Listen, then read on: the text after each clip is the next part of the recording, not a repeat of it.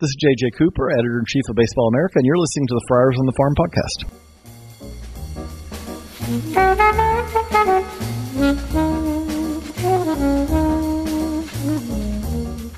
Welcome to Friars on the Farm podcast. I'm Donovan, and with me is Roy. Hey, you got the NPR voice today. I have. Well, I have been in a very quiet room all day, and you're forced to talk in this. You know, you ever go to spring training, and you know some of the organizational guys are standing around the bleachers, and they have this voice where they can talk just about enough to hear each other, but not really.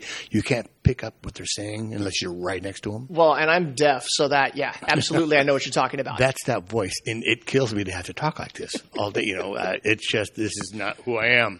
I am this loud. Okay, so you're talking this way because you've been down in the media room for a good chunk of the day. Yes. And down in there, it's like a library. And I think it's just you're being respectful because you know that somebody 5 rows over is writing an article and they're working hard. Yeah. And they're trying to think and focus. And we're kind of, you know, in a way, we're kind of interlopers because they're all working, doing their jobs, and they do it well, and everyone's in there. And this is something that we don't do for a living. We have passion about our podcast. We have passion about minor league baseball. We have passion about the Padres. But this is not what we do for a living. And to be respectful, and obviously, you act as if you know what you're doing. And a lot of times that, for me, is just not saying anything. And when I do say something, say it nice and quiet. Well, and so I think A.J. Preller has learned to use that voice all the time. Okay, so yesterday they had his press conference down in a side room to the main ballroom. Yeah. And he was the only thing in there. And so it was him and like 20 media people, and that was it.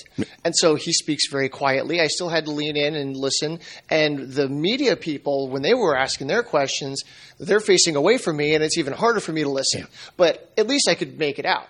Today, it was on the second floor, and it was a shared room where there was somebody else doing their press conference 30 feet away. 30 feet away.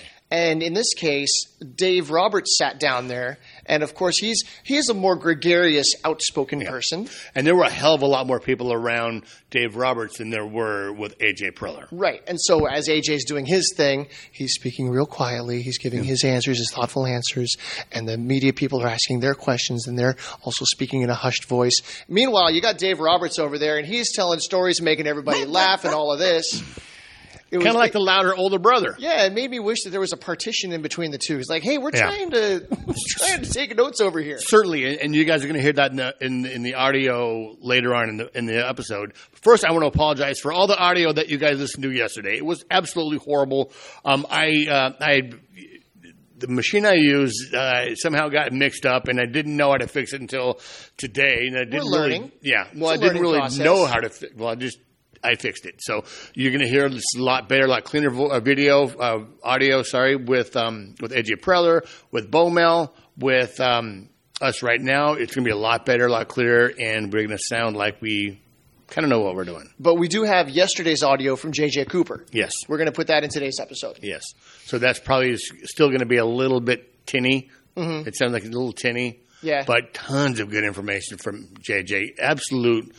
The man, it's funny. He told us he was not going to give us his full opinion, but yet I still think he gave us his full opinion. Well, he was giving a balanced opinion. And so as a journalist, he's somebody that has to respect his sources. He needs to, because I'm sure we were talking on the business side of things. Right. And so he's talking to people that own multiple minor league baseball teams, but now that Major League Baseball is also a factor, he's the managing editor. Yeah. And so they cover Major League Baseball as well. They have credentials with everybody, so he has to respect his access. Yeah. But still, he was very forthcoming about things and very honest about the state of where minor league baseball has been and where it is now, and kind of a little bit of insight into where he thinks things are going. It was a very interesting conversation. Hey, just like us, he was just amazed on how quickly things progressed with the unionization of minor league baseball. Oh, yeah. Yeah. I think quick. that caught everybody by surprise. Yeah. I would like to know who thought it was going to go that smoothly. I wonder if Garrett Brocious and those guys thought that was going to go through like that. I'm not sure if anyone did. Yeah, well, here we are, and it's a good thing that they did. So we have a little bit of news yesterday to catch up on that we skipped over. We had so many things on our list that we kind of Fred McGriff was elected to the Hall of Fame by the Veterans Crime Committee. Dog. Yeah, so congratulations to the Crime Dog, former Padre. Yeah, and I didn't realize how many different teams he had played for over the years. He played for like 6 or 7 different teams. Yeah. Well, and talking to, with all those home runs, you look at the home runs, you go like, oh, yeah, it's the first ballot Hall of Famer. Same amount of home runs as Lou Gehrig. But talking to people, he was such a one-dimensional player. First baseman, hit home runs, but didn't do anything absolutely spectacular. He just did it for more of a longer period, I think. Right. And hence, that's why he wasn't voted into the Hall of Fame. Getting to the committee, the contemporary committee to vote him in. So that's players that are now in the game or that played with him in Major League Baseball. Mm-hmm. I think that's an interesting little angle there, that they had the players' peers voting. So on a certain sense, it's kind of a popularity contest. I mean, it is with the Baseball Writers Association as well. Right. I wonder if – so he bounced around to so many different teams. Obviously, he won a World Series with the Braves. Most people probably remember him as a Brave, but he split his career up among so many different teams rather than endearing himself to a fan base, a community. I wonder if that might have played in his favor a little bit more. Like I think of Mark Grace, that had a long career, so many years with the Cubs. And then he went over to the Diamondbacks, but he became a Diamondbacks legend as well. Right. Where McGriff just kind of he was a Padre for a few years, he was a Cub for a few years, he was a Brave for a few years.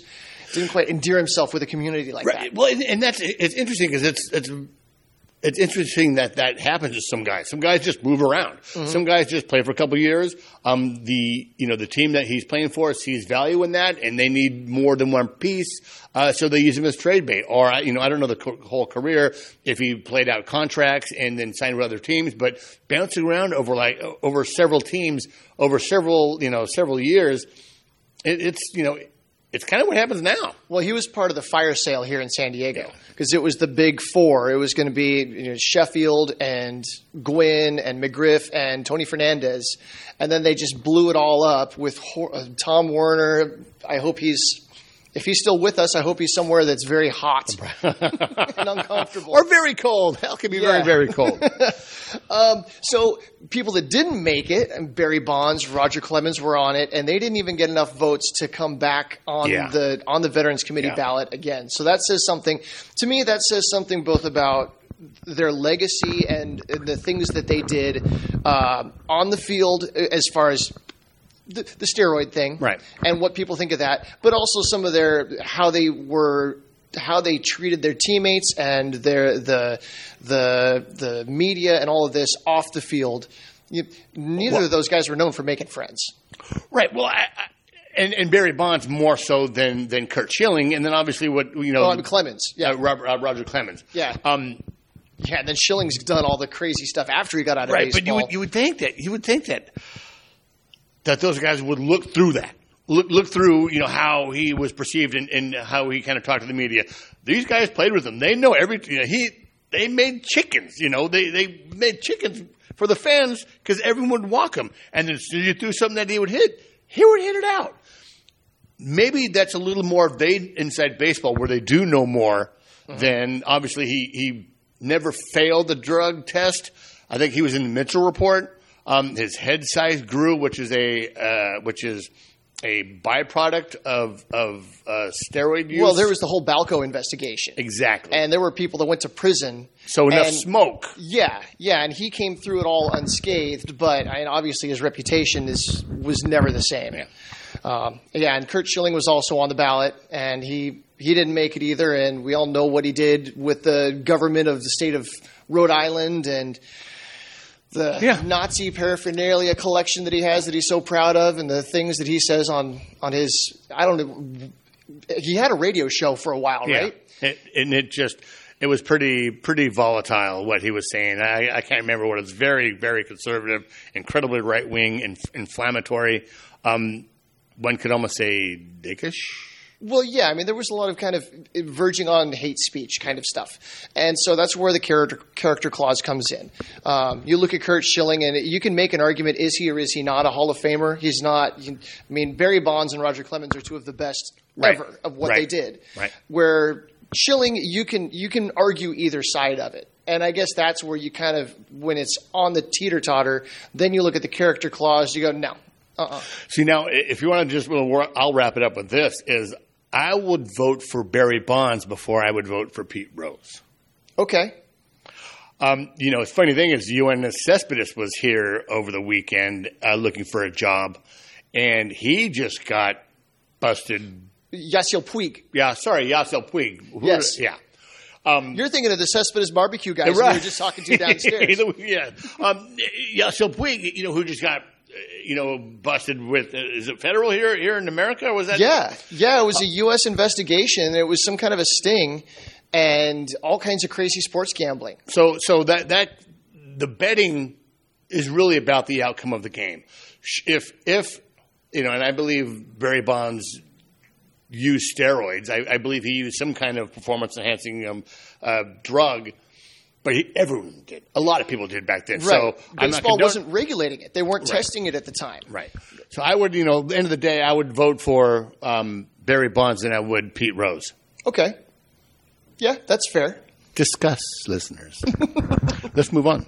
Okay, so start us on the rumors, trade signings, things that happened today. Well, Buster Olney reported that the Padres' bid for Trey Turner was somewhere in the $341 million. In excess of that, yeah. And that's more than he signed for with the Phillies. So obviously he's from Florida. His wife's from Florida. He went home essentially. His wife's from New Jersey. I'm sorry. Yeah. So essentially, with the Phillies, it was more about being closer to home and to his wife than making more money out here on the West Coast. I'm sure playing for the Dodgers for so long, as well as he did, it's strenuous. And some of these guys, and power to them, take less money because once you get that much money, it really doesn't. I mean, it doesn't matter. But the Florida connection, so the Phillies, their offseason, their spring training site is in Clearwater, how they say it back there. Clearwater. I can't say it the way they do because I'm not from Philly. But so he can spend the offseason in Florida, get a home, where he's comfortable, he's used to, and that makes sense. If I was a Major League Baseball player and I had the option of spending my offseason near the West Coast, training facility in Phoenix. Familiar with everything. Even if I wanted to live in San Diego, it's just an hour and a half plane flight or whatever. Not even that. So I get it. So apparently the math worked out. Somebody was looking at the taxes, the difference in state taxes, because California has these crazy incremental taxes once you get up there, that it pretty much came out to be a wash. That the Padres' offer was enough more that it roughly to cover matched. the taxes, right? Yeah. Right. So if the money was even, then it makes sense that he would choose to be closer to home. So then the word after that was, okay, somebody said, now that the Padres didn't get Trey Turner, they're not interested in any other shortstops. Do you believe that? Yes and no. Do I think we're going to pursue Xander Bogaerts? No. I really don't. What I want to know is what so that's a significant amount of money. We've talked about this last night. It was there's about $25 million before the second threshold of the competitive balance tax, in which I think it's in the 80 to 60%. It's significant.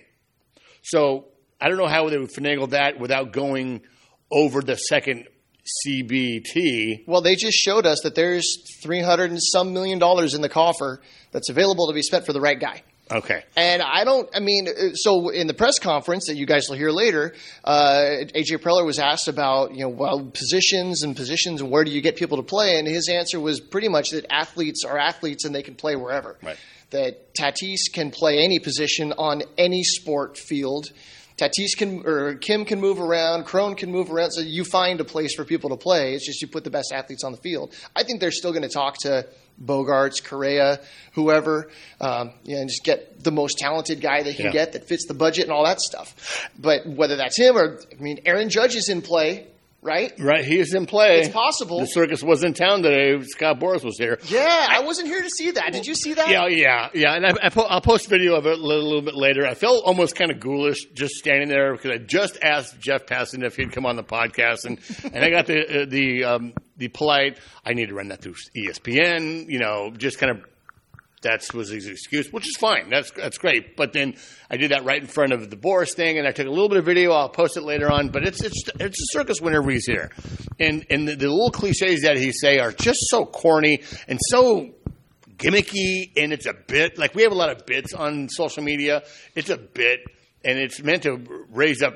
I don't know, make him more clever or whatever. Well, how long were we talking about hot talent lava and prestige value? Right? Right. But exactly. It's something that sticks with us. Right. And when it came to us, we're like, yeah, we have hot talent lava. But that lasted about 5 minutes so before now we're we like, know that the Red Sox are only so-so without X. X, right. Right? Right. There were some pretty good one-liners that he came up with. But I think the Padres are still going to they're talking to everybody. Yeah. And they're going to get whoever they can get. And somebody was in my DMs telling me that they had their uncle's brother knows Judge's agent and thinks that he's going to come to San Diego. And it's like, who knows? But Right. it's possible. Yeah. Could you imagine an outfield of Soto, Tatis, Judge? That's insane. That could be a 30-WAR outfield. Yeah, that could be a 30-WAR outfield and a very, very expensive outfield. And I know it's not my money, but thinking of like signing Soto for a long-term deal, then if you sign Judge, goodbye to Soto. Right. What you'll hear AJ talk about in the presser is like they're going to add a bat. He said a bat. He was very flat on what position. Doesn't matter what position, a bat. Right. So look for a power bat coming to the Padres. What that's going to look like in a trade. And I've heard him say corner a couple of times. Right. So whatever that corner, that could be left field, right field, first base. I think they're specifically looking for somebody to fill one of those spots. Yeah. But moving on, so speaking of corners. Guys, speaking of corners, Josh Bell signed with the Cleveland Indians for 2 years with a third year, I believe, option. Yeah, so give best wishes to him. It was a more expensive offer than I think it was $30-something million for the 2 years. Yep. More than I think the Padres were willing to pay, considering the production they got out of him last year. You would hope that he's not that guy. He's not the guy that he was the second half in San Diego. He's better than that.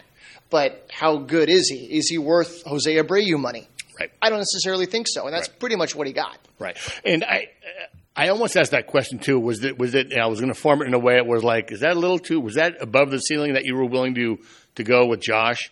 I'm sure I would have got the.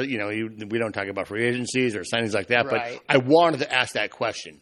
No, he's not candid at all about that stuff. He was not willing to speak about specific players, not willing to talk dollar amounts. That was all off the table. Rightfully so, and we'll talk a little bit more about this a little bit later on, but Mitch Haniger signed with the Giants. 3 years, $43.5 million. We went to the draft lottery, which was really cool, and the Giants were up there. They moved up. And then a couple of spots.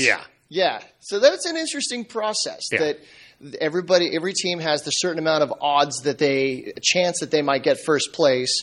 And it was literally ping pong balls into a machine. They showed the thing on video, and they're pulling the balls out, and that's how they chose the order, I guess. I remember the old sound of when they just rolled it, all the balls. N47, N47. And then Tijuan Walker signed a deal with the Phillies. Like, Phillies and Giants are really starting to put things together. I fear the Giants. They, Farhad Zaidi, is a really smart guy, and they have a lot of money. Oh yeah, they do. And so they were targeting Haniger, and apparently they've also Haniger and Judge were their two targets this offseason. So now they've got Haniger. Judge is still in play. Is he going to sign with the Yankees? Is he going to sign with the Giants? Is some dark horse going to swoop in and yank him up? Who knows? But Taijuan Walker, he's been a very electric pitcher in the past. He's struggled with injuries. But the Phillies just lost Zach Eflin. He was a free agent. He just signed with the Rays, so they had an opening in their rotation. Padres still have an opening, at least one opening in their rotation. And Preller, of course, is going to speak confidence into the AAA guys that may fill in that last spot on the rotation. But they're not going to go into the big league season with Jay Groom penciled in to be the fifth starter. Right. They're going to find at least one more guy. I'm hoping they find at least two or three more guys. Bob Melvin said you can never have enough pitching, and I was happy to hear him say that. and never enough starting pitching. Because last year they went into it and they had like 7-8 guys that were candidates for that spot. And I think it did really well for the team to have the 6-man rotation because those guys were going five or more innings, giving the bullpen plenty of rest. And then once the season got deeper and, we were going to the playoffs, the bullpen really, really lit up. Yeah, and Melvin has said that once they got into that rhythm, they enjoyed having that extra day of break. It worked well for everybody. So I could see them doing that again this year, especially with somebody like Nick Martinez, who's kind of a Swiss Army knife. You want to keep him in the rotation, but if somebody has to fall back into that swingman role, I'd like to see them find a couple more guys that can kind of do a little bit of that. Yeah. So are they going to use what's left to sign out of the free agent market? And so how do they go after one big guy? Do they go after like 2 or 3 mid-range people? Are they going to spend the money, or are they going to hold on to it for next year? They have to sign a bat. They need a bat and another pitcher. And you'll hear it again. Well, a preterism is once again. We need a bat and they need pitching. Right. Are they going to spend it wisely? I don't know.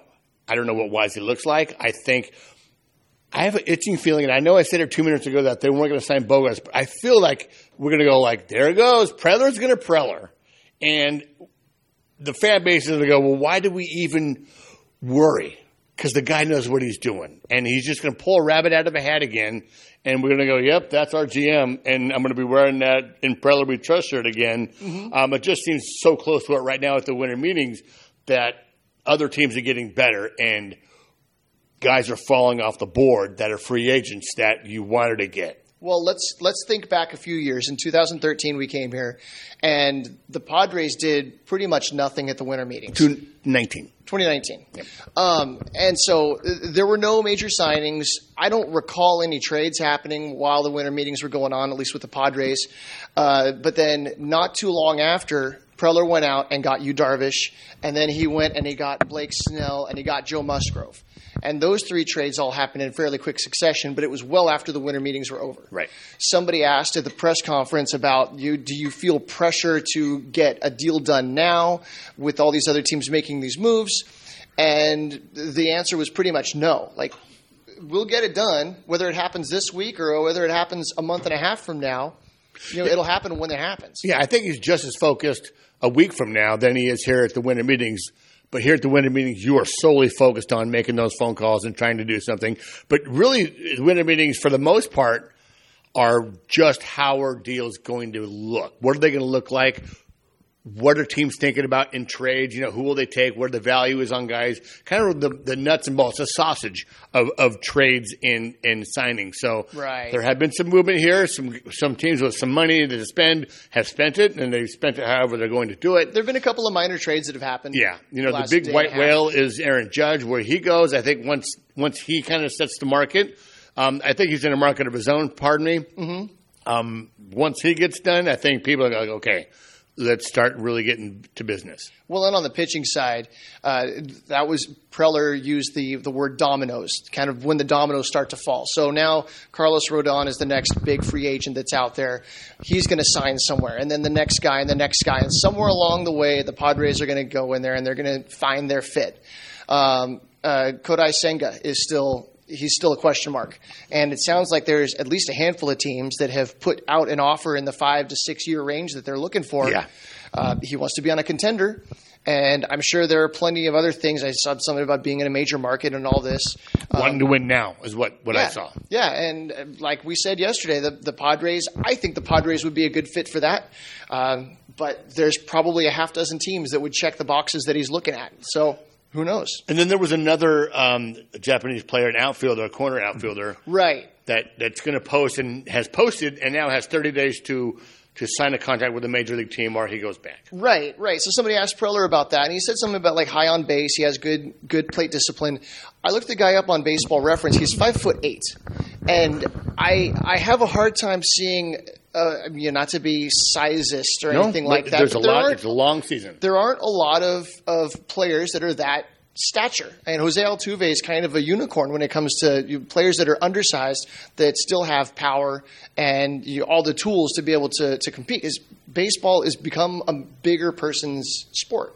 Yeah. It used to be that you had the 5'7" guy playing shortstop. Now all your shortstops are 6'3", 6'4". Although Hassan Kim, isn't exactly Jack the Beanstalk. Right, but he's like he's still 5'9", 5'10". Okay.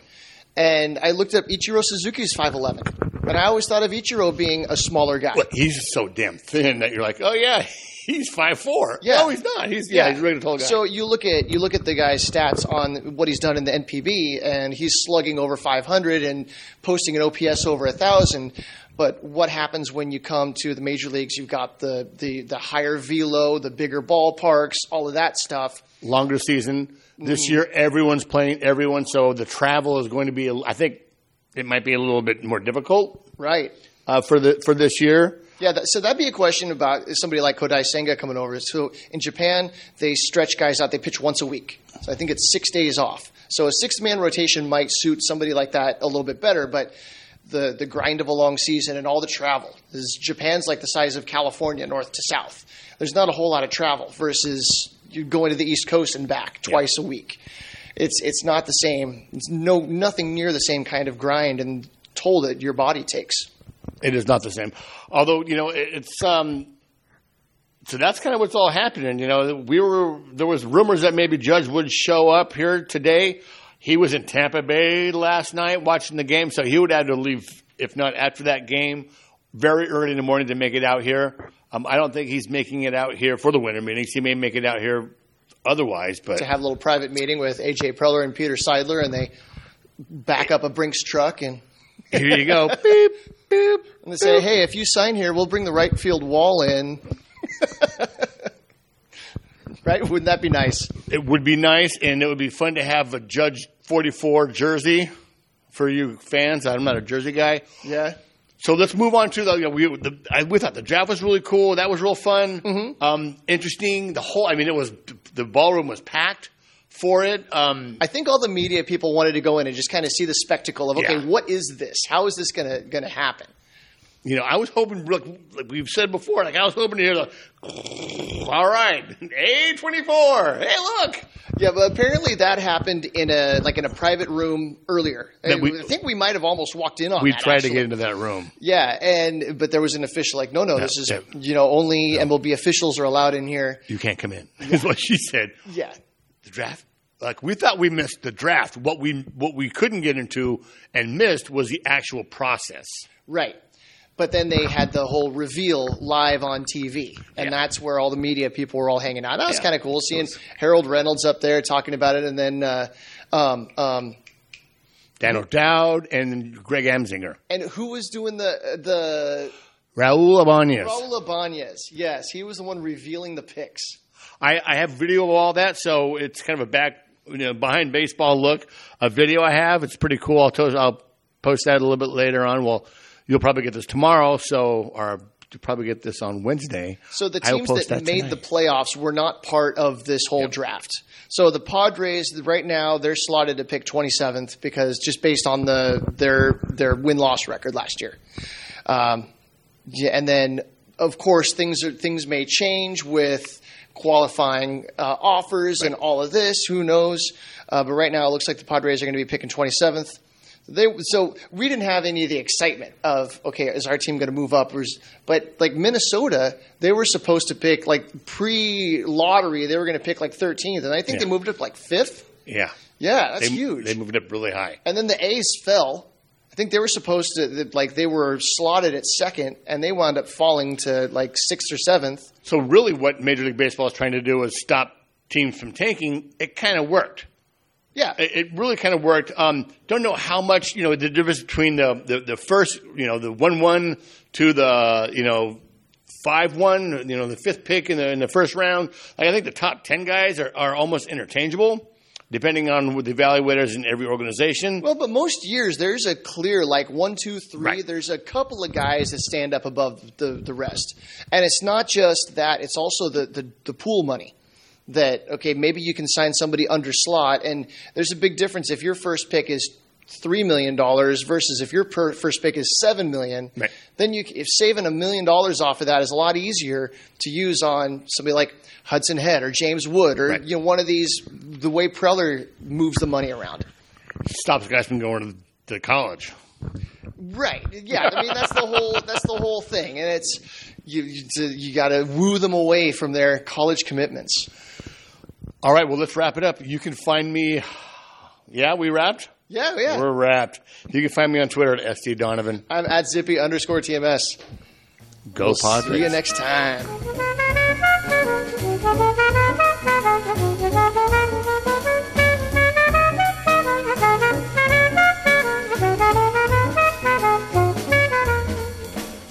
We're here with JJ Cooper of Baseball America at the winter meetings. JJ, how's it going so far? I love it here. I wish the winter meetings was in San Diego every year. But more than that, this is the first time we've had a winter meetings really since 2019. There was technically, no one remembers this. There was a winter meetings last year but it was only for the minor leagues because the major leagues was shut down because of the lockout. Obviously, we didn't have the winter meetings in 2020 because of the pandemic. And so we're talking about a situation where first, as I would say, real winter meetings since 2019, man, it's good to be back. So what were some of the things that you missed about the whole circus?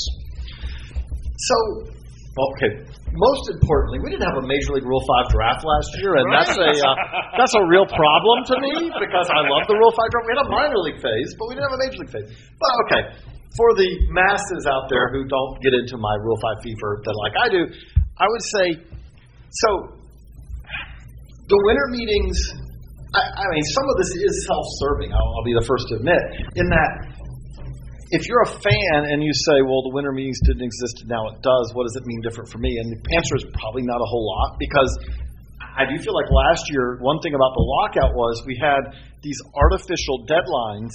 So if you wanted to make deals before the lockout, you had this compressed time period. We saw a lot of moves. And then once the lockout ended, we had this compressed time period. And it was kind of more of an NBA or NFL style free agency where all these moves are bang, bang, bang, bang, bang. Now we're back into kind of more slow burn. You know, the free agency's been going on for several weeks. We're still seeing big moves like, hey, Trey Turner is a big move. You know, we're seeing smaller moves. Kyle Gibson's a smaller move. We're seeing stuff like that. But at the same time, self-servingly, personally, this is the opportunity. I love wandering the lobby and seeing people who, in some cases, I may not have seen in 10 years. I mean, like, because you can be, that's the thing I will say. It's a convention. You run into guys you haven't seen for. If you've never been to the winter meetings, the thing I would say, describe it as is like, it's not like this is something where there's an event that's happening here. It's more of like this, there's this lobby, and there are people all through it.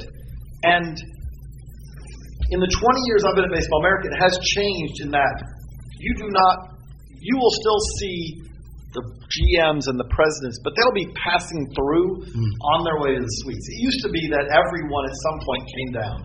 Now it's not as much that way.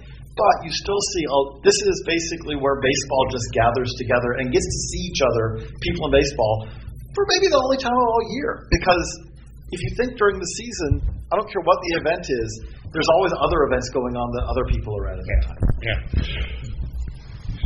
Okay, so 2 years ago, the big news in the offseason was Major League Baseball taking over ownership of minor league baseball. I might not be using the right word, but there was the agreement expired, and then they just kind of let it expire, and MLB came in and said, okay, we'll take over.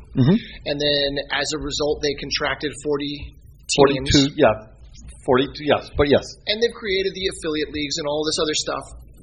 How do you feel that it has affected? Do you feel like there's been an overall benefit to minor league players far and wide? Okay. So I'm going to be careful how I answer this because I cover this, so I don't want to give my own opinion on this too much because I cover it from the standpoint of trying to be objectively look at but I'll give you some of the positives and negatives that I've seen so far. Okay. On the positive side, if you're a player, positive side is you are making more money now than you were, and there was a raise. Now, there's been a second positive on that, which is you're also getting paid for spring training now, but that was because there was a court case, and the MLB lost the court case, and so now you're going to get paid for spring training, things like that as well. So that's clearly a positive. Second positive, I would say, you could say, is that travel. MLB made a clear point, even when they were negotiating with minor league baseball, and then when they took it over, we feel like that travel under the current system is too much, and we want to reduce it. I think clearly, I'm not saying there are not still some long road trips and all, but the switch to a 6-game schedule, a weekly schedule, has clearly helped from that standpoint. Before, we were on 3 4-game schedules, so you had more travel right there, like more trips. But on top of that, wasn't that many years ago that your players had 1 day off a month, right? So you go from having 1 day off a month, which the grind is beyond the grind, especially, and you could lose that if you had too many rainouts and things like that, to now you have a fixed day off that's almost the same day. There's a couple of exceptions, 4th of July, things like that. But generally, you're going to have the same day off every week. So Monday rolls around, I don't have a game today. And that's that's a clear positive, I would say, if you are a player. Well, and that day's dedicated now. Travel happens on that off day rather than you play a game, travel through the night, you sleep in the back of the bus, and then you wake up and try to go play another game. And some leagues have rationalized the travel a little bit more to where I know to say some, because there is the South Atlantic League, which stretches from the Northeast down to Rome, Georgia, and there are some trips in that. But most of the leagues, like you look at the Carolina League, a lot of times you can actually, it's a quick enough trip that you will be back either that night, or if you do come back the next day, you'll be back with most of your day still ahead of you, which is more the case now. Okay, so those are positives. Obviously, the clear negative, I would say, that starts off with is there are less players, because you just do the math. It was roughly, I say 42 teams, but there was a couple of teams added from a indie ball that replaced teams. So really, you're talking about, let's say, 40 times 30. So let's say 1,200 players roughly that are no longer in affiliated baseball. Now, some of that was attrition because it happened to happen right after a season where it did not exist. So if you were become a minor league free agent as a 27-year-old and you didn't sign with another team, maybe you had already decided to move on during that year that you were off. Not everyone, I don't want to say it was like there was 1,200 pink slips, but obviously there were less jobs.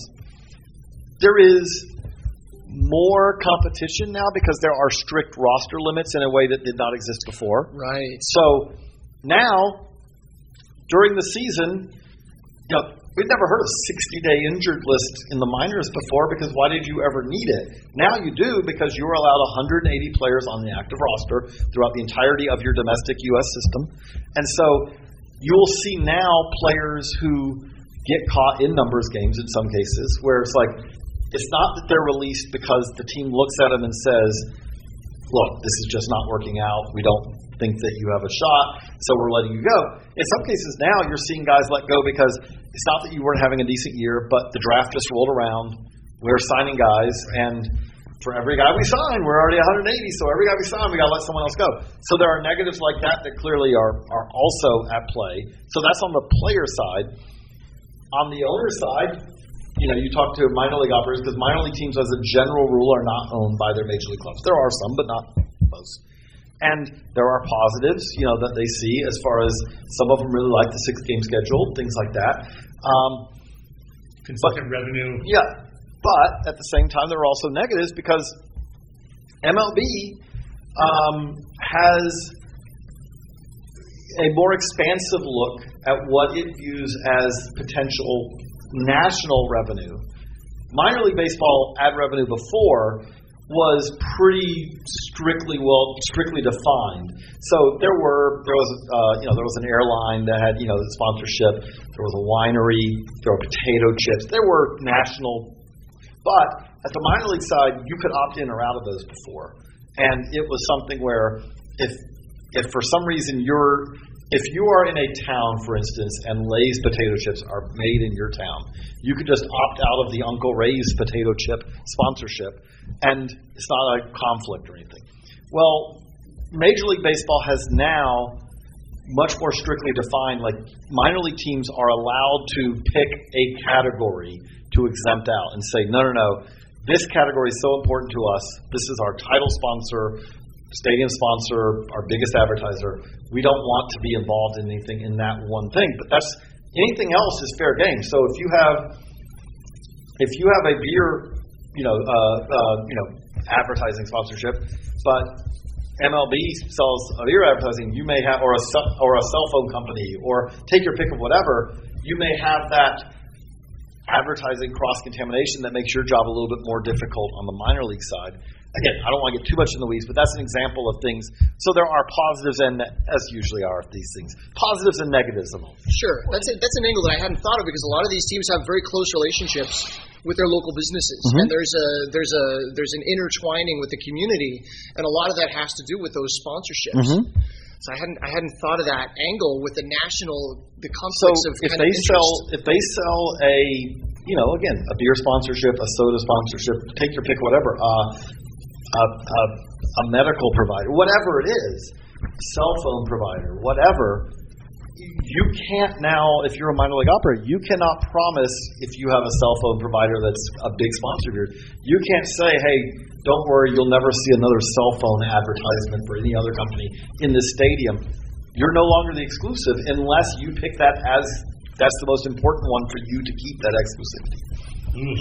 Real quick on the kind of the 6-game. The travel, has there been an uptick in better development, and with hitters seeing the same pitchers more often, with pitchers seeing hitters more often? Is there a little bit more of a development, a little expediting in it?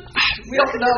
It's so hard to measure. And what you just said, it's both, right? So we'd seen this before. I would say before you heard about it in smaller leagues, right? So like what you just talked about there. Let's take also like the Northwest League right now. So there's the 6-game schedule, and so you may be seeing a pitcher twice in the same series, but you also have there's the International League where you may you still have some local teams you play more often, but you may play a team once a year or twice a year, and then you have the Northwest League, and there's 6 teams in the league, so you're going to be playing the same teams an awful lot. So you're going to already, and again, some of that already did exist, right? So it's hard to say for sure. It's definitely a little different for development, but I don't know if it's advantage for the hitters, advantage for the pitchers, if it's advantage for certain types of hitters, certain types of pitchers. I just don't have a great way to answer it because it's clearly a factor, but it's hard to know, okay, does that just mean that you do develop better, or does it mean that it's just the same thing as relievers having to deal with facing a team, in the major leagues coming in 3 or 4 times in a series, that kind of thing. Yeah, I can see that. How about on the facility side? Do you feel like the rate of improvement of the facility side in general has been better since MLB took over? I guess there's more incentive. It's a pretty strong incentive because you could lose your license if you aren't but we're not to that compliance date yet. So the compliance date is still. Technically, the 2023 season will be the first season that you are supposed to be largely in compliance. It's a 30-point, there's a formula, there's a matrix. I did a story about this about a year ago now, baseballamerica.com. But there's a matrix. So if your square footage of your clubhouse is below 1,000 feet, but more than 950 feet, it's this many points off, and if it's below 9, it's this. And this is true for every little thing. If you don't have a central security area, like security camera area where someone can monitor the security cameras that are watching the players' parking lot and the entrances to the clubhouses and all that, those are points off. Things like that. There's a lot of these different things. And this year, 2023, you are supposed to be within 30 points or not being in compliance. Next year, 2024, is 20 points. The year after that is 10. Supposedly, at the point of where it's 10 points, if you are beyond 10 points, and I think there's going to be some flexibility to this, but you are then in violation of your professional development license. The argument being, we told you in 2021 when you signed this that you had to meet these things. And there are things that are automatic 10-point violations. So if you don't have a locker room for women in 2025, 10-point violation. If you, there's things with lighting. There are a variety of different things where if you don't hit this one, you automatically are in violation. Now, in some places, it's not that hard. Again, it's still going to cost money, but it's not that hard to be in compliance, right? Kind of how your stadium is built kind of helps determine this in some ways. Because visitor clubhouses now need to be 1,000 square feet. 1,000 square feet, right? The old requirement used to be significantly smaller than that. As a general rule, teams did build out visitor clubhouses to be much larger than they needed to be. So if you have an existing facility, okay, you're going to probably have to expand that. If your clubhouses are freestanding on a plot of land, that may be something, again, I don't want to make it sound too simple, but that may be knocking out a wall, building out, putting a new wall. Right, but what if you're the San Jose Giants and you've had a ballpark since the 50s and it's all concrete and there's no... What about if your clubhouse is built underneath the stadium, right, which a lot of places it is? Well, then you're talking about, okay, so I'm going to have to dig, and then, by the way, I'm going to have supports to make sure that I'm not... It costs money. And so the California League is the league. I've done some reporting on this. I don't want to make it sound like I have an exact number, but the California League is the league where it seems I would be surprised if every team was in compliance in 2025. What does that mean? Great question, because for all MLB saying, like the argument has been that MLB can take away your license and give it to someone else because they can be then move the team into a compliant facility. Then who are they going to give it to? In the California League, we've seen this for many a year. For the longest time, there was Bakersfield, there was High Desert. No one wanted to be in Bakersfield. No one wanted to be in High Desert. They didn't really want to be in Lancaster either. Nothing about the facility other than it's a brutal place for pitchers, right? Right. But, so they knew this.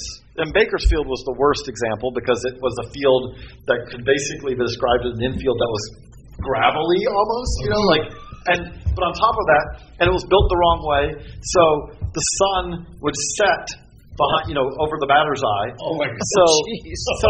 So they know they needed to move.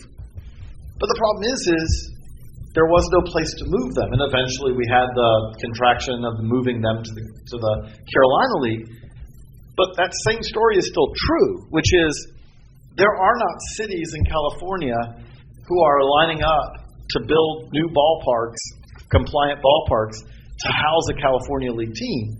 So if you don't have that, let's say 4 or 5 teams aren't in compliance, what are you going to do? I don't have the answer to that question, but it is something that is going to be absolutely something we will keep talking about for the next several years. Yeah, I doubt in Lancaster they're putting $10 million into that ballpark just on the odd chance. No, I don't think so at all. Because this is a 10-year development agreement, right? This is a 10-year license, and if you are in compliance, you are guaranteed to be for all 10 years. Interesting. That's pretty heavy. Moving on to so after the contraction, you have the draft leagues, which is high school, college, mainly college. Didn't you have your partner leagues, which are the Indie Ball? What used to be Indie Ball? And that's still under the MLB umbrella, though, is it not? It is to an extent. Now, it's no longer Indie Ball. It's still shorthand is called Indie Ball. I mean, it's they are partners, right? So what I would say with that is that they work with Major League Baseball. They want to have rationalized player transfer, but MLB is not saying, Lexington Legends, here are your players. The Lexington Legends, much different than every affiliated team, they start the season by saying, who are we going to acquire?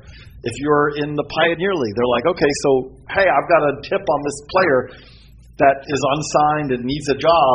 Okay, we're going to go out and sign him. Or I want this local player who's a hero, because of what he did in high school. You can put him on. They still have that flexibility to do those kind of things, which is not true in affiliated ball, where a player is really passing through at the demands, at the whims, at the needs of the major league. It's funny because when Fernando Tatis Jr., who never played Double A, didn't play High A, but when he came back, like they were like San Antonio was like, thank God he came back.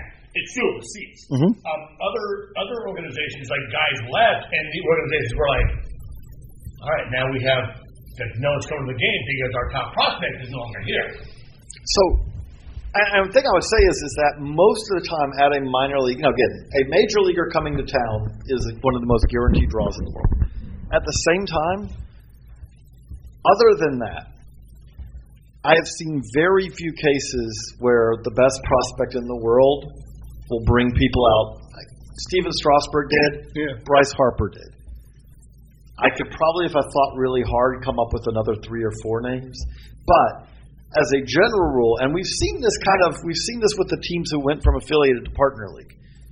A quality operation can draw fans in affiliated ball or partner league ball in a good market, or in a Summerwood Bat League, because, again, the most successful team in the minor league baseball is not a minor league baseball team right now. It's the Savannah Bananas, which, and if you said, how do they fill up the ballpark every night?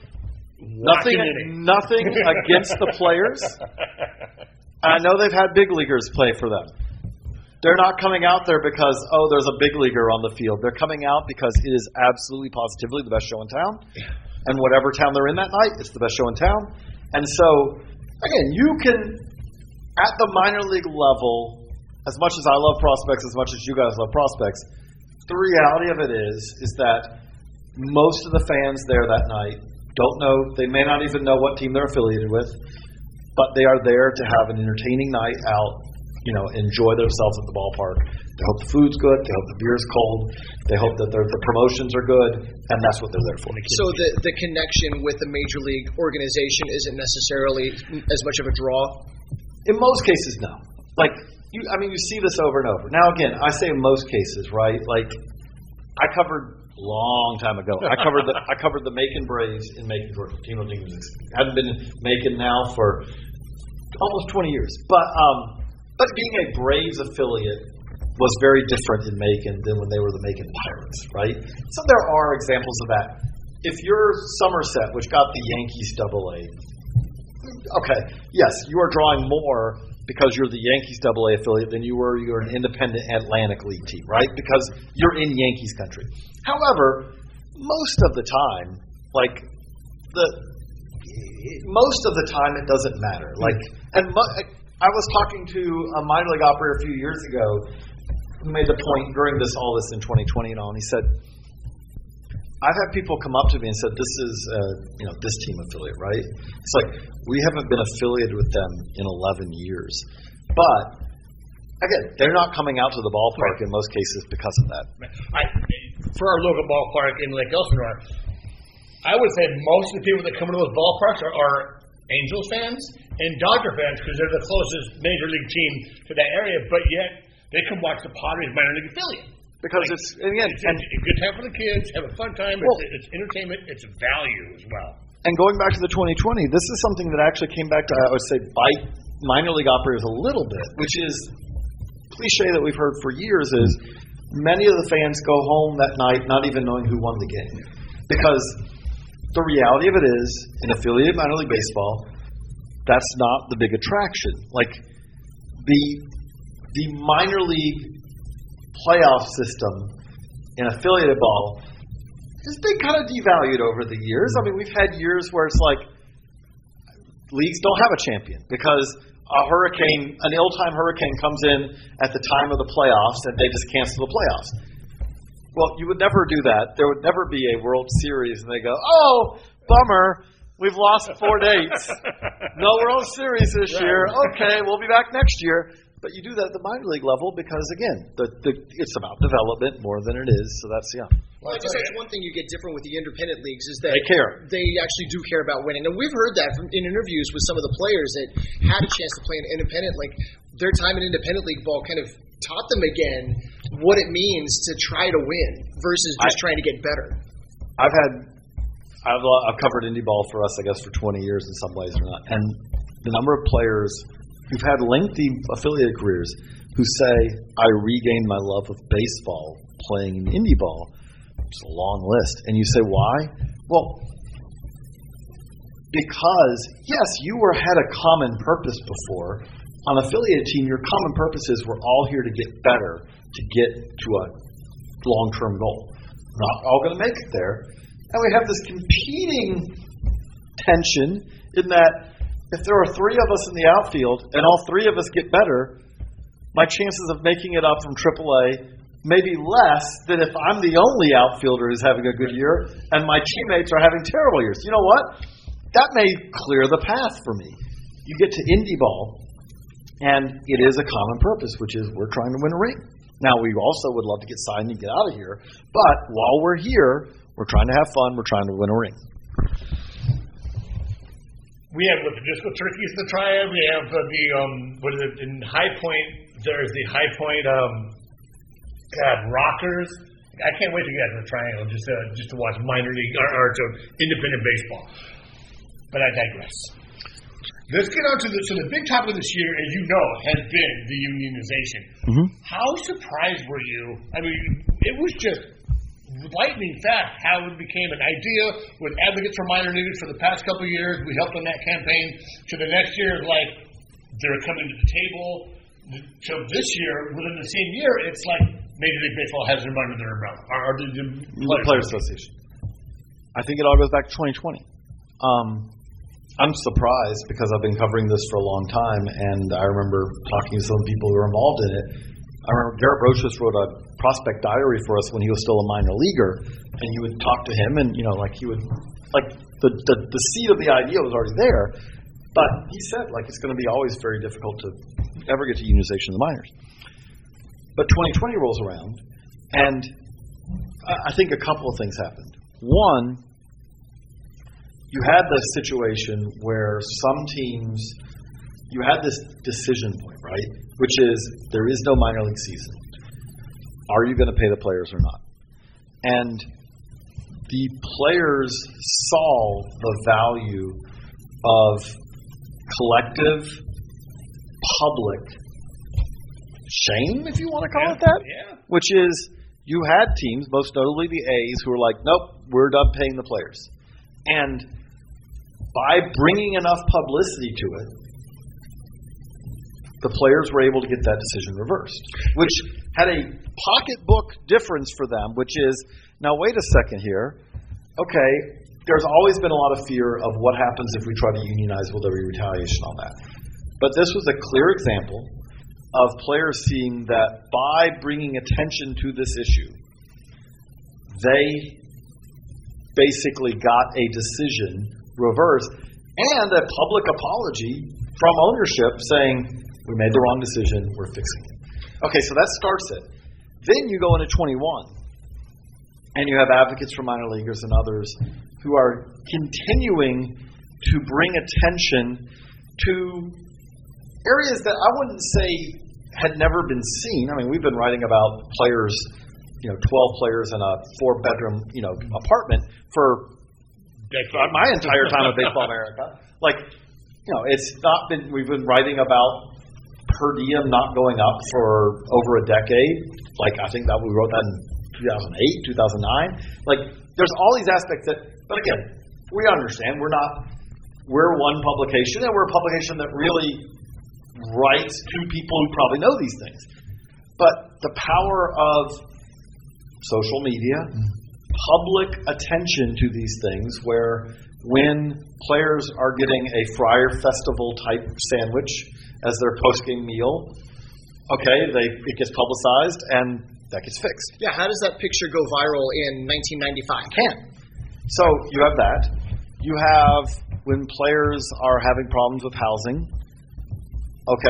And you had a point pretty soon where major league teams started making decisions because they didn't want to be the next one to be shown up for doing something. Well, all of this now you have this group out there who has credibility, because before it was an abstract idea. What if we organize? Now you have this group that is an advocacy group, and they're making connections in all these different clubhouses, and before long, there's probably someone in your clubhouse, whatever team you're with, who's talking to them and getting regular meetings with them, online meetings, and now is coming back and saying, hey, they're working on this, whatever, which means now you have a direct connection to that group, which brings credibility to it. It's not that they're out to get a buck. It's like, no, they really seem to be helping us. You turn the page, and boom, here we are, 2022. Hey, we're going to want to do unionization, and you don't do that until you have your ducks in a row. Clearly, they did. They didn't even have to contest it. MLB looked at it and said, "Yep, you're going to have the numbers. We accept." And so, there we are. And also that year during the World Series, a couple players had the fair ball wristbands, which exactly. I still have a bad from. Yeah, exactly. And it goes, so Baseball America has been talking about this stuff for all these years, but there seemed to be a branching out of media outlets that were willing to speak about it. Absolutely. Like ESPN never would have covered anything like that. And then all of a sudden there was an article that came out that was talking about like Eric Sim opening up his pay book, his books. You've got Emily Walden doing some great work. You've got Britt Giroli. You've got people in different media outlets that are all starting to share this common message of these guys aren't being paid fairly. They aren't being housed fairly. Their transportation's complicated. Just talking about the plight. And the other thing that is the foundation of all of this are there were aspects of this that were hard to explain. Like, okay, to take the court case that ended up happening about spring training, right? If you said, why did Major League teams not pay players for spring training? I would say, again, and I've talked to people about it, but this is my opinion. The simple answer is because they never did. Not there was ever a year where they said, you know what, we're not going to pay these players for spring training. The reason is that spring training does so many things in baseball. When you say the structure of the minors, no one ever sat down and wrote out the structure of the minors. It developed organically. Spring training, over 100 years, developed organically. So it was kind of tradition more than anything else. Not really a good argument for it, but it was tradition. So then, though, when there ends up being a court case, you end up having MLB having to argue that this is actually, spring training is voluntary. This is training to get them ready for the season. Extended spring is voluntary. Now, I mean, you try to argue this point, it's like, okay, so please give me the example of the player who, being informed, I'm sorry you didn't make the low A team out of spring training. We're going to keep you here in extended. And he says, oh, that is disappointing to hear. I'm headed home. I'll keep my training up. Just tell me when an opening comes open, and I'll be back within 2 days, ready to go.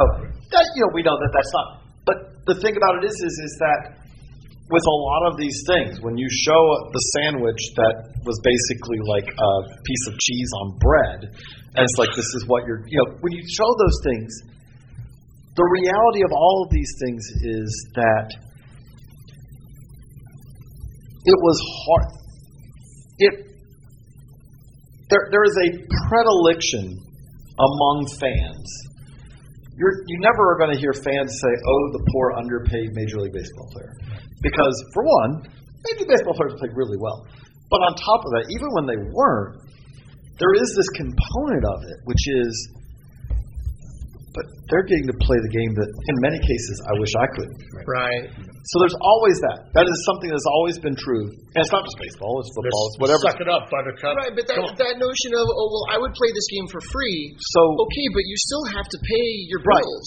But the thing about it is that, however, with all these stories as they came out, it's one thing to say, okay, this player is making $500,000. What are they complaining about? It's another when you say this player who signed for $0 in bonus is saying, I had to quit the game because I can't live on the money they're paying me, and I can't make enough money in the off season to make it work because I don't have parents or someone else who can financially support me. That's that is something where if a fan reads that, they go, well, that doesn't seem to make a whole lot of sense to me. Right. And so that's where, we went from, as public pressure, it seemed to lead to this. Yeah, it's funny because I've talked to a couple of people and you got a minor league podcast. Oh, yeah, they don't get paid nothing. What? Yeah, these guys still get paid. This guy made $13,000 last year, and he worked 180 days out of the year and didn't get paid for 60 of them. And Right. Really? Are you kidding me? Like, yeah. It's the story the of the game. romance of minor leagues has been shattered. It really has been shattered with this. But I will say the other thing about it is though is like again it is the other thing that is true in the minors, and I'm talking to have to wrap it up probably pretty soon because but the other thing about the minors is that you have on the same team you'll have a first round pick. And yes, they're making $13,000, but they're making $13,000 after they received a $4.5 million bonus. Okay, that player is not worrying about whether they can put decent food on the table to train and eat. And then you'll have on the same team, you'll have a player who signed out of senior sign for $1,000 or signed out of the Dominican for let's say $10,000. And by the way, they're also sending the majority of their paycheck as much as they can home to their family. So you have, it's all true in all sports, professional sports, but you have such disparities between there are haves and there are have-nots. Well, and comparing what minor league baseball players were paid versus minor league hockey players, minor league basketball players. Now, and again, all of this is complicated because when you look at it, minor league players make less. It's also weird because it is a different system than any of these other sports. Because when you say, okay, well, how do you compare it to basketball? Well, in basketball, the major development component of basketball, which it's true in baseball too to some extent, is college. But football, basketball, hockey even, is college. And then they have a very small minor league system where. And this is where this all gets tricky, right? When we talk about indie ball and we talk about partner leagues and we talk about the draft league and things like that. Now, indie ball players make less than affiliated players in most cases. Not all, but most, right? And so very well the argument can be made, this is awful. These players are making even less than those guys are. But those salaries aren't being paid by major league teams. And there are absolutely partner league teams that are paying this like, yeah, I know we don't pay a ton, but look at our gate receipts, look at our advertising, like this is effectively a subsistence business. And that doesn't make it right that it's like this player's making very little money per month. But at the same time, if it was, okay, we now decree that these players must make 3 times what they did, you would just have those teams shut down. Like that's why when I started at Baseball America, there was independent leagues in California. There have not been a successful indie league in California in a very long time. And when you say why, well, one is housing in most cases is very difficult to get for minor league indie ball players in California. But on top of that, the reality of it is workers' comp is higher out here. There's things where it's like financially it's not been viable. And that's where this gets all tricky is we want it to be, and again, I'm not trying to defend major league owners on this. They're billion-dollar companies. But what I'm saying is there is this like tension in that there is viability, and then there is, in some cases, like, no, we're doing it because we can, and there's other cases like we're doing it because it's all we can. And again, it depends on when we're talking about affiliated versus indie versus all that. So I know you got a few more minutes here left. So what are some of the issues that are being kind of negotiated? Housing we know, nutrition we know. Is there talk of more pay? Is there talk of maybe an off-season stipend? Those are absolutely issues for discussion. Now, I don't have any insight into. Not shockingly, they're not. Neither side is saying, "So this is what we're willing to give," and this is what. But those are absolutely topics for discussion. Potentially, also, you also could see. Again, I say could see because these are things that I've heard brought up. It doesn't mean that they'll be part of this, but right now it's essentially a 7-year system before you reach free agency, and so theoretically, and it's really 7 that could be 10. It's like. Theoretically, a 16-year-old can sign right now out of Latin America, and let's say that they're left unprotected in Rule 5 draft their first year, second year, and then they're added to the 40-man roster at the time that they were going to reach minor league free agency. And then you get 3 options after that. So you could have a 16-year-old who has never hit free agency, and never reached the majors theoretically. It's unlikely to happen, but could be, where you're talking about they're 25, 26, and they've been in the same organization for 9, 10 years, having never been a major leaguer. Now, it's a different story. Obviously, if you reach the major leagues, then your clock starts for major league free agency. But those are things that could be, subject to negotiation as well. The length of time before you free agency. It could be some things as simple as more codified nutrition, food, meals. Again, like you said, off-season. That's a thought that I've had, is they could provide some kind of a stipend for food, because they expect you to eat and train like a professional in the off season, and that's a very expensive, especially the training side of it. I mean, if they could at least give the guys enough to have a gym membership and to some teams do eat halfway decent in the off season, and this is where there are disparities right now. Like there are teams that kind of look at it that way, and there are other teams where it's like, look, our facilities are open to you, which again, not everyone can do, but like, hey, but at the same time, there's also arguments of like, our facilities are open. Okay, what are you going to pay me for that? Which becomes another complicated issue of this. Is like, yes, our facilities are open, but no, we're not going to pay you for that off-season training. Now, and again, there's a long tradition of that. Like major leaguers they train all through the off-season, and they don't get paid for that training. Now, at the same time, again, there is obviously a difference between if you're making $15,000 or you're on a $1 million, $2 million, $3 million, $4 million contract, and yes, it's obviously in your best interest to do this training in the off season so that you get another $4 million contract. Well, okay, so the contract is signed. How many years is that looking? Is it a 5-year? We don't know. Like so, because it could be logically. I am purely theorizing. Right.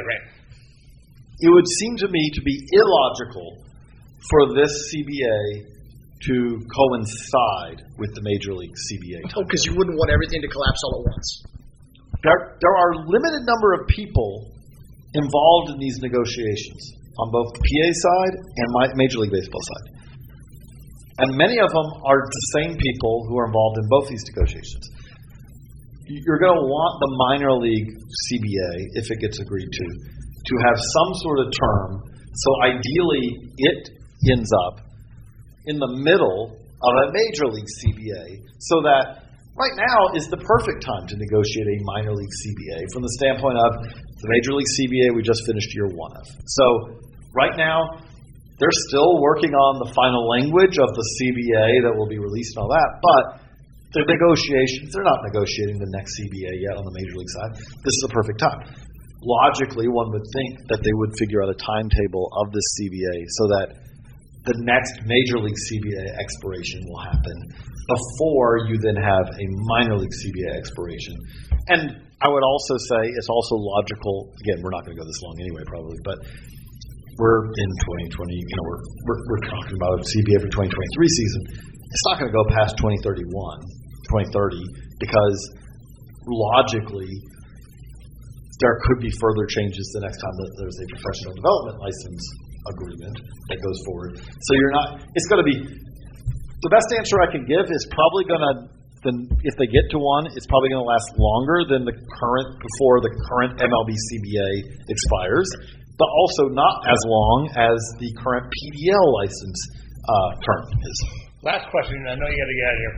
So, could they strike, like some unions, when the contract is up and they're negotiating, they continue to work. Right. They can strike, but they continue to work under the current agreement. Could the minor leaguers go, we're done, we're out, peace? I mean, obviously they can. It is it is part of labor law that you're allowed to do that. However, at the major league side, and by the way, do remember, we haven't had a Major League Baseball player strike in a very long time because the owners now have realized they want to lock out before a strike because, again, on both sides of this, you want to do so at the most advantageous time for you. What is the most advantageous time for the players? Strike after you've gotten all your money. Before that. What is the most advantageous time for owners as a general rule? Strike after you've gotten all your money, right? Or lockout, I should say. Okay, but let's pull this to the minor league side. Minor league players, let's say, decided to strike. Okay, so the hope of when you do a strike is that it puts pressure on the other side to come to the table with more. You have more leverage. Who's harmed in a minor league baseball player strike? Minor league baseball owners, because they're losing revenue because they're going to lose dates. And at the same time, these minor league players are no longer going to get paid. And they have finite, short careers. And so if you said we're going to have a one-season-long strike, well, for some players, that means that they've already played their last game, right? For others, it means you're going to be behind afterwards, as we saw with the pandemic, all that, right? But on the same time, if I'm the major league owners, okay, I don't lose any revenue. Minor league baseball players, in the short term, in the long term, they're obviously benefit, but in the short term, they're a cost, right? Like, if you said we're not going to have a minor league system this year, you don't have to pay the players, it's going to hurt your long term, but in the short term, you're not going, oh no, we didn't have to cut those checks this month. We've got to make sure that we get to cut those checks next month. So there's not if the minor league players were negotiating with minor league team owners, then you would have a side where both sides would have reason to be concerned. They're negotiating with MLB owners. They don't have that same concern, financial concern, because in most cases they don't own the minor league teams. Interesting. My only question would be, well, it takes more than 40 guys on the 40-man roster to play a major league season. Sure, so but it would be okay. But I will tell you right now, we've seen this at the major league level. We saw this especially with the NFL and other sports as well. Like when the NFL said we're going to have replacement players, and they saw NFL stars cross the line. If you go back to the last major lockout in 94, 95, they said, hey, we're going to field replacement teams. They had no problem getting players. It is impossible for me to imagine a minor league players union keeping solidarity of all the players if it was, we're still having a major league season, and by the way, we like you, we want to add you to the 40-man roster. Which, by the way, let me point out, the minute you're added to the 40-man roster, you're not a part of the minor league players union. You're part of the major league players union.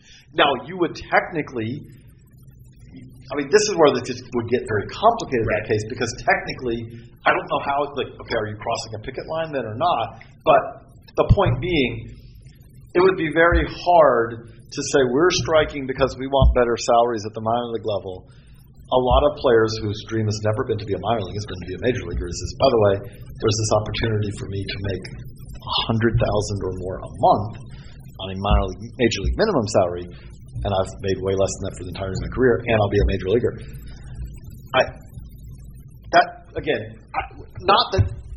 That's why I don't think we'll ever would see that. If you're the minor league players union, that's not an attempt where you're looking at it and going, yeah, that makes a lot of sense for us. We're feeling really comfortable that we can keep the major league teams from getting these players because no one will cross the line. Which again, and then there's a part of it, are they even crossing the line? Because, again, the major league players at that point will have a working CBA. That's a really tricky angle. Yeah. I never thought about it like that.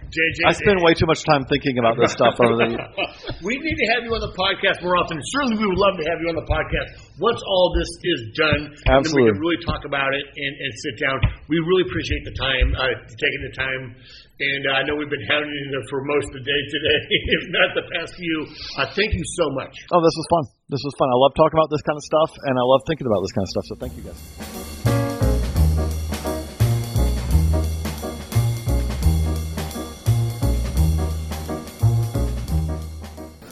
I think it's still, same a lot of conversation,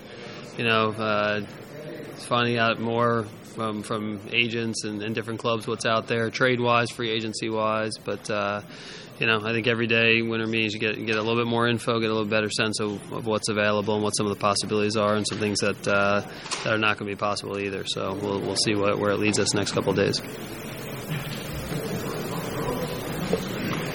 Yesterday you said kind of 1A one more day of adding that. Is there a priority to? Yeah, I mean, I think. I think we've gone back and forth, in the last couple of weeks. I think it really just depends, like what's out there, what's available, what's the acquisition cost or the price point. But no, I mean, again, I think it's a pretty similar story. I mean, we like our team, we like what we have on the roster.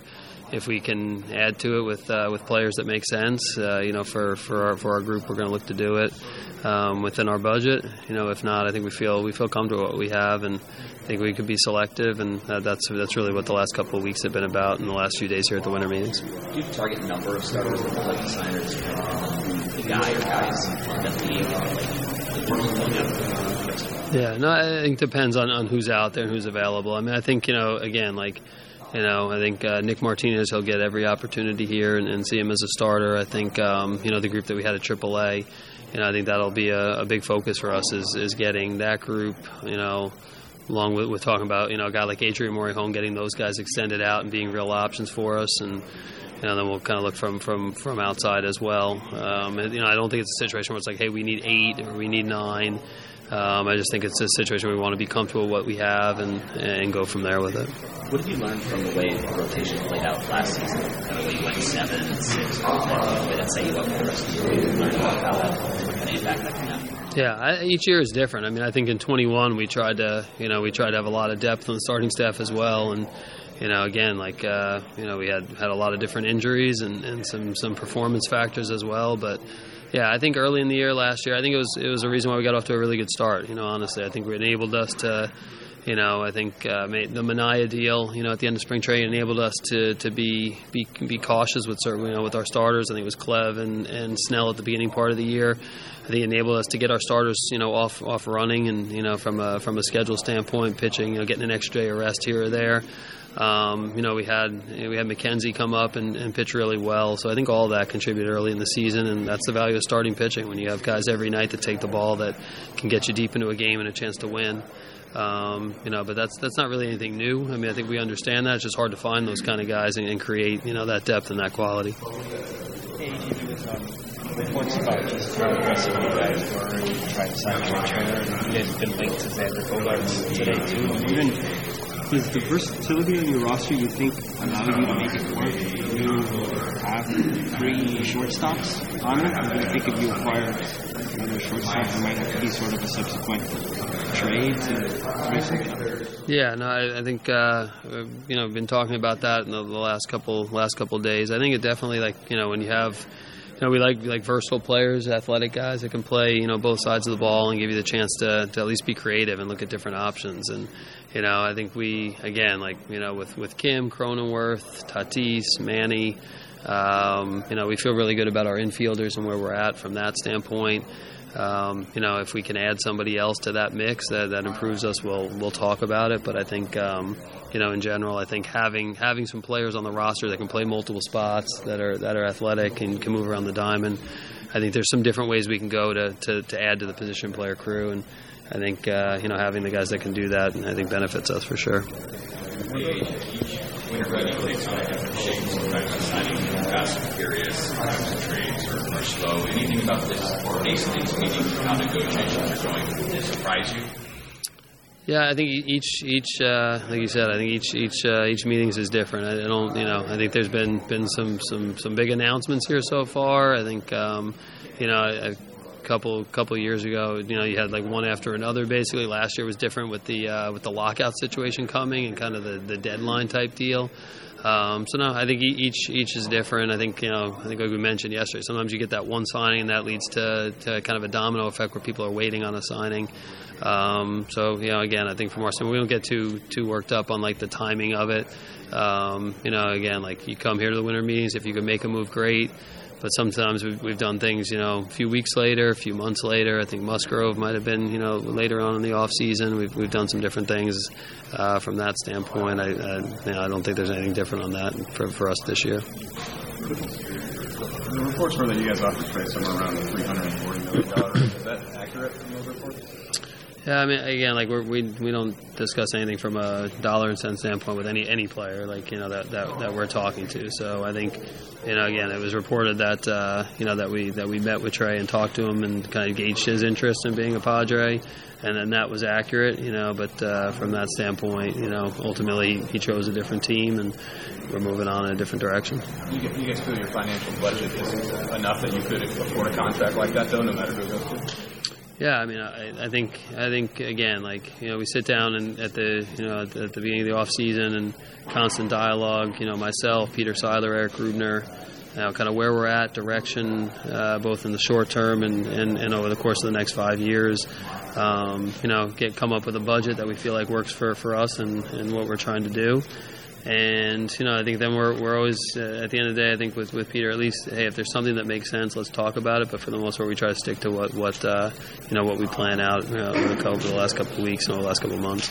With Bell and Brady, we signed the first baseman market is kind of thinning out. Is there maybe a trade possible to fortify that position? Yeah, we've been open to, I think we've been open to the trade market and the free agent market. So, I think ultimately we'll continue having some conversations. We have some conversations going on right now, from the ability to add a bat and a first baseman on the trade front. But it's hard to line up on trades. So we're kind of going down both paths right now and see where it leads us. AJ. Darvish announced that he's going to participate in the WBC. Did you talk to him after that, or have any concerns about that? Yeah, we've had a lot of conversations with you, talking about the WBC, and again, I just think there's a lot of trust in Darvish. Obviously this is he's done it before. He's pitched in the Classic before. He's a veteran player, and he's a tremendous pitcher, and he's always prepared. So I think that's we're always very confident in what Darvish wants to do from a preparation standpoint. He knows kind of what the schedule looks like, and again, it's like. From the WBC standpoint, we think it's a fun tournament to watch. You see the best talent in the world and people that take a lot of pride in playing for their country. And I think firsthand, being in Japan at past Classics and what that staff has a chance to do, we were supportive of it and just put the decision in Darvish's hands. We'll see how it plays out in the next couple months as he kind of gets ready to either participate or kind of see where he's at overall from that standpoint. So we did have a lot of conversation with him, but ultimately let him make the decision. And anything on Japanese? Yeah, I mean, again, he's I think he's a free agent, so it's. We've talked about it. We've got a lot of history seeing Kodai Senga pitch in MPB. I mean, he's obviously a very accomplished pitcher. From a team standpoint, and I think winning a lot, winning multiple championships there in Japan.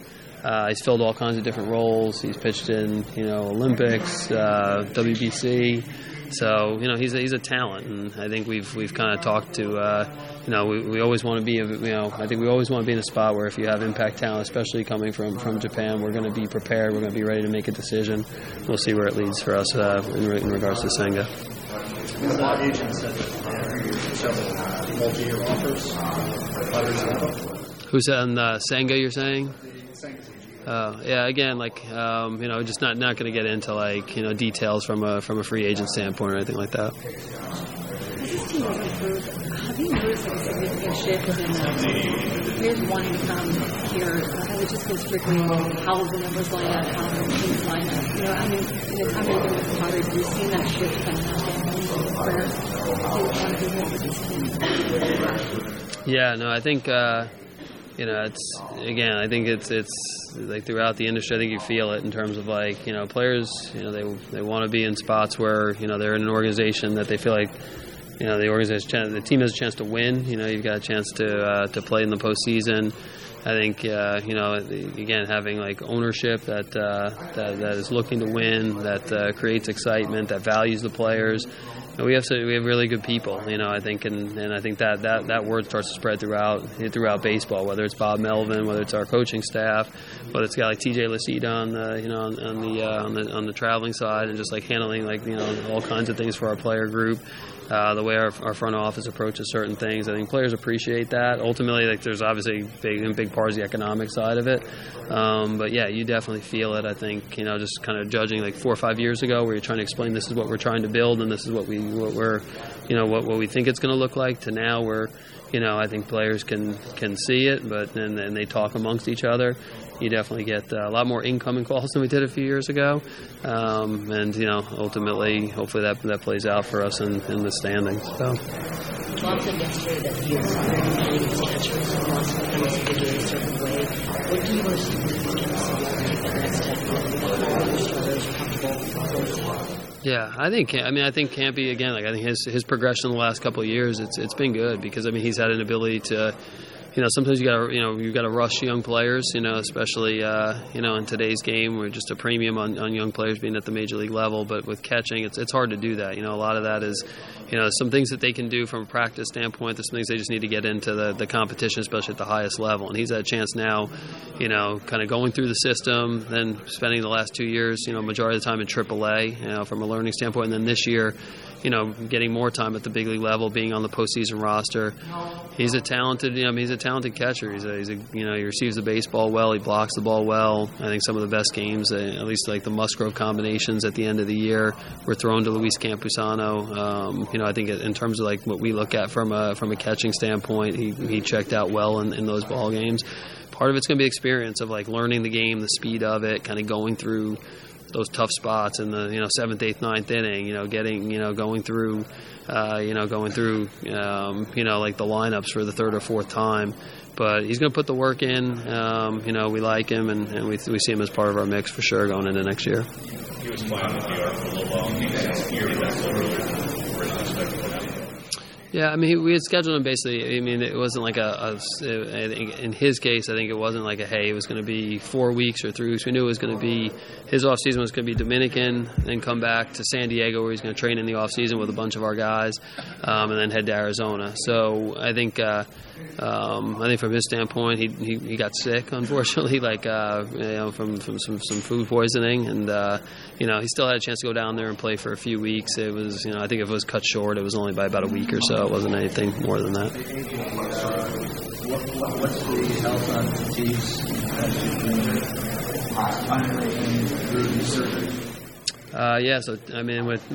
with Tatis, so he had the shoulder surgery to repair the labrum tear, and then he had the wrist repair.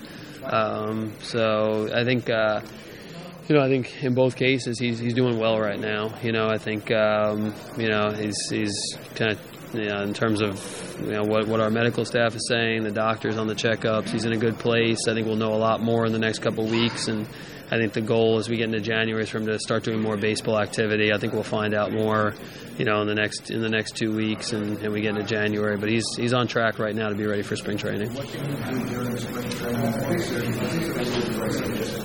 Yeah, I think he's pretty much able to participate as normal, so I think he can practice with the team, he can play in games. We'll get to the health component and like how we progress him from the health side, but I think from the from coming back from the suspension, he's going to be able to participate with the team and the group and playing games, and then once the season starts, go back on suspension and we'll go from there.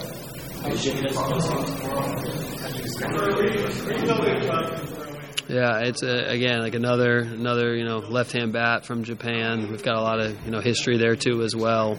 He's obviously done a lot of winning here the last couple of years. It's a plate discipline hitter that gives you really quality at bat and then has power as well. It's a corner player, so it's probably more left field. But yeah, we're I think very aware. We've got a lot of information and evaluations on him. We'll see where it goes. How was Dylan Lessel? Yeah, he's. He had his TJ. I want to say, right around April of last year. He's into the throwing phase and just started that progression. But it's going to be more when we get into the new year where he really starts to ramp up. So I think for the most part right now, it's like, for him, it's just been about getting the strength back, getting himself in position that when we really start to ramp up the throwing going into next year. And the time frame for him is still more like midsummer of next year, and I think we're pretty aware of that, and aren't going to do anything to rush that, honestly. Time for one or two more, guys. it's nice to have relationship. There are some other players who want to join the WBC, like Hassan, he was playing Korean. Do you want to let your players during the camp and play for the WBC? Yeah, we're supportive of it, you know. So I think understanding like Ha-Sung, being able to play for Korea or Darvish for Japan, there's a lot of pride there. I think the fans, baseball fans in those countries, they love to see. They love to see their team and the best players from their country, even if they're guys that are playing in the big leagues right now, play and participate for their for their country. So we'll be very supportive of it if the guys want to play. You let them go play, and again, those guys are professionals. So if they're out of spring training for a period of time, we know they're going to get their work in and they're playing baseball and doing it for their countries. Yeah, I think we've talked about it a lot. I think we feel with right now in the rotation you've got Darvish, Snell, Musgrove, Nick Martinez. But yeah, we're going to look to go add a starter or two here in the next couple of weeks. All right, thank you. Thank you guys. Bye.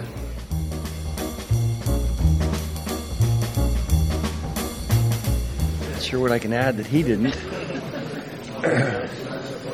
What's your offense like? I know last year we were getting to know guys and stuff. Yeah. What's it like in terms of communication with guys and things like that? You know what? I'm pretty easy until about January 1st. I let them kind of do their thing. They see me every day during the course of the season, and I'm probably the last guy they want to talk to early on in the season, in the off season. So I give them through the holidays, and then they'll start hearing from me a little bit. I text certain guys. Had to give Musgrove a little grief here recently too. Make sure he had some Dramamine in him and stuff like that. But for the most part, I kind of leave him alone. How do you not sure that you don't get it doesn't surprise you that he did that. I know I couldn't do something like that, but looked like he had a lot of fun with it, and that's just Joe being Joe.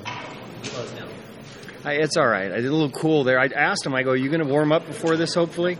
He says, "I really don't need to." I said, he said any pitch will probably break the record, but I think he did warm up a little bit before it. About the rotation last year, you had 6 or 7 the first half of the year, and you were maybe a little skeptical going into that. What did you learn about kind of how to sustain the game season now?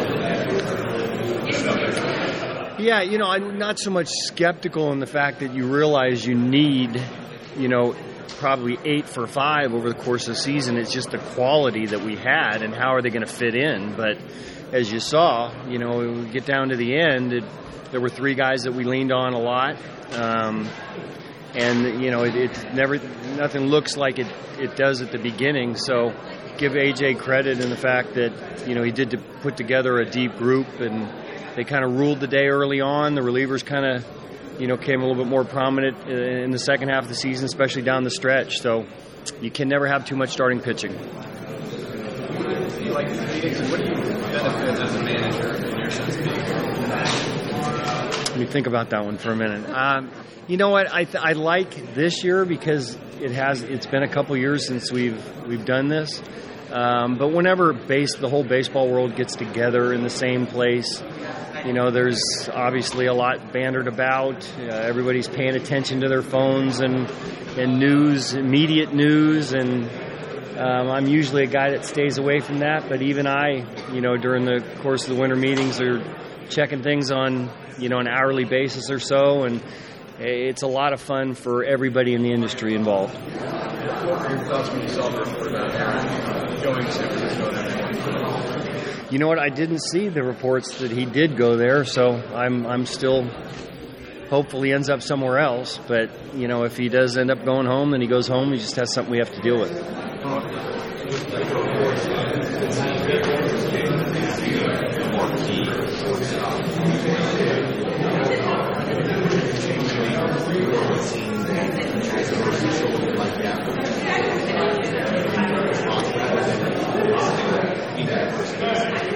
Right.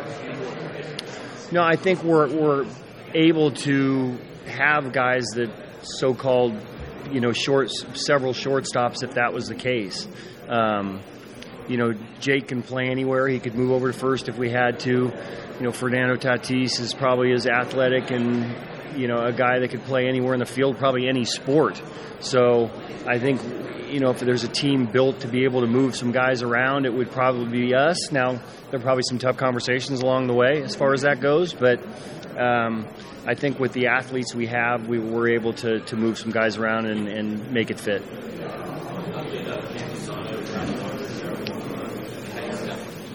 Yeah, I think, it's probably about his time to get more of a workload. So, the times we used him late in the season, he did well. He had one game in Arizona where he caught Joe, and I don't know if it was a shutout or one-run game. He hit a home run, and, you're always looking, for homegrown guys that, aren't making a ton of money at a certain amount of time. We have a lot of guys that are.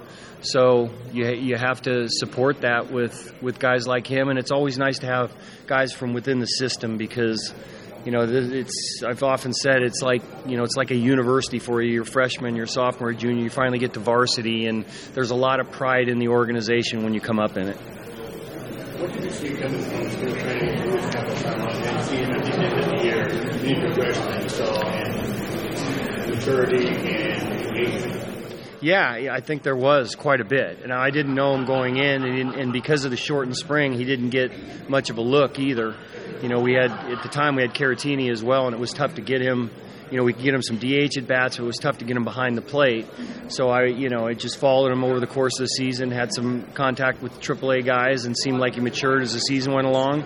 And then when he was with us for that last stint, I think it was as much a part of the team as he's felt, and he was all in for us and did everything we asked. How importantly for Juan to have a full off-season with this team going to spring training with you guys and kind of be more settled?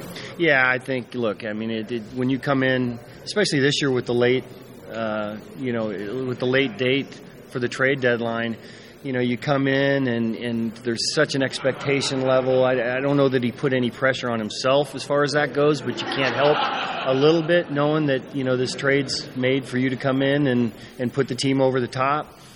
The numbers probably didn't look like they did on the back of his baseball card, but when we really needed him to be there at the end with big hits and in the postseason, he was. But I think settling in and getting a full season, getting spring training with his team now, he understands how we do things here. He's embraced by his teammates. Spring training is always important for a first-year player to get to know his team. He didn't have that. I think all the firsts are out of the way for him, and he can kind of settle in and do his thing.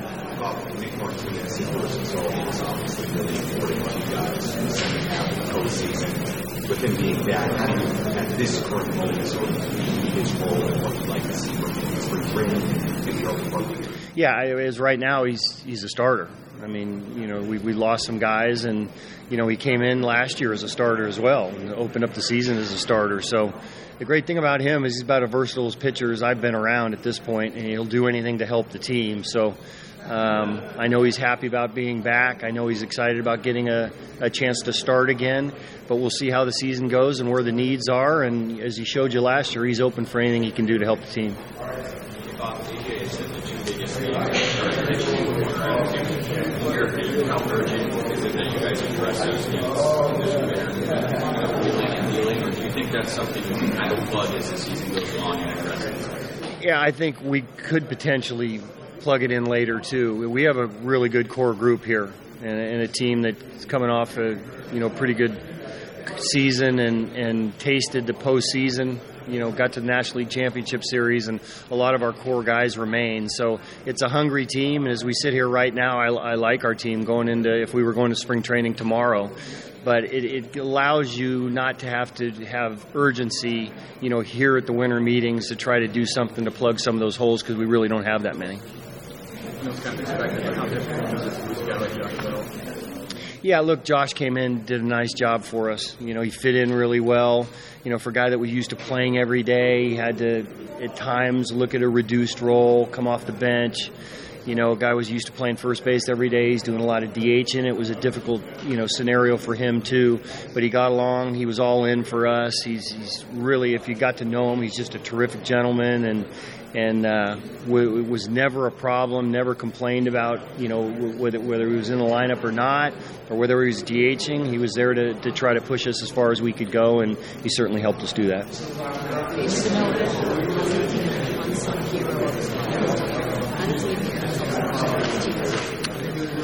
Well, it's performance. Starts with performance. I think he was as consistent as any shortstop in the league, and a guy that, with a team that offensively we were pretty deep. Not only did he contribute on the offensive end, but defensively he was fantastic for us and really was the key to our defensive prowess last year. So, after a year of him kind of getting settled in the States, not getting to play a whole lot, was thrust into the lineup and did a fantastic job for us. So, for me, a Gold Glove caliber type guy for us, and really solidified our defense. Just Dodgers announced that he's going to participate Are there any concerns or something manager? Not with you. You know what he's going to do. He's going to prepare like he does. He's going to compete. He came in last year and might have thrown 2 or 3 innings his first time out for us in a shortened spring. You're really with starting pitching, you don't worry too much about that because he's going to get his innings in. It's relievers that, how much are they going to get in the WBC and how consistent that's going to be. So I don't worry too much about him based on, how hungry he is to compete every year and how prepared he is to do his job all the time. Just be another feather in his cap, and I'm proud of the fact that he wants to represent his country. Is he going to play some Japan qualification, or what Japan comes here? I don't know. I just found out about this too, so I don't know the details of it. I have a real impact. I mean, they got a taste of not only just getting to the playoffs, but winning 2 series and winning against 2 really good teams, and then and then being so close to potentially getting to a World Series. I mean, that's tough to get out of. You really want to push that to the next level the next year, and it was exciting for everybody. It was fun for everybody. It ends really dramatically when you get that far, and it just gives you that much more incentive to take it to the next level. With the whole spring training that you want to approach this new spring training any differently than you did with the short? Well, now we have the WBC this year, so we'll have quite a few guys, is my guess, that won't be with us. So that's the whole different dynamic that you have to, get used to as you go along. See how many guys are there. Gives you a chance to look at some younger guys, but it's not going to be a normal spring again. We haven't had a normal spring in quite some time, and based on the fact that the WBC's involved this year, there are going to be some hurdles and some things you're going to have to deal with out of the norm.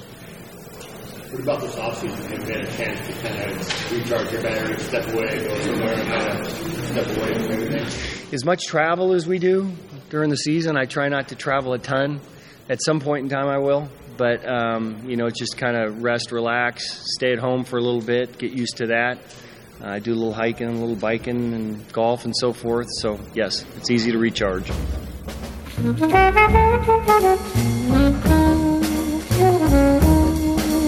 Yeah.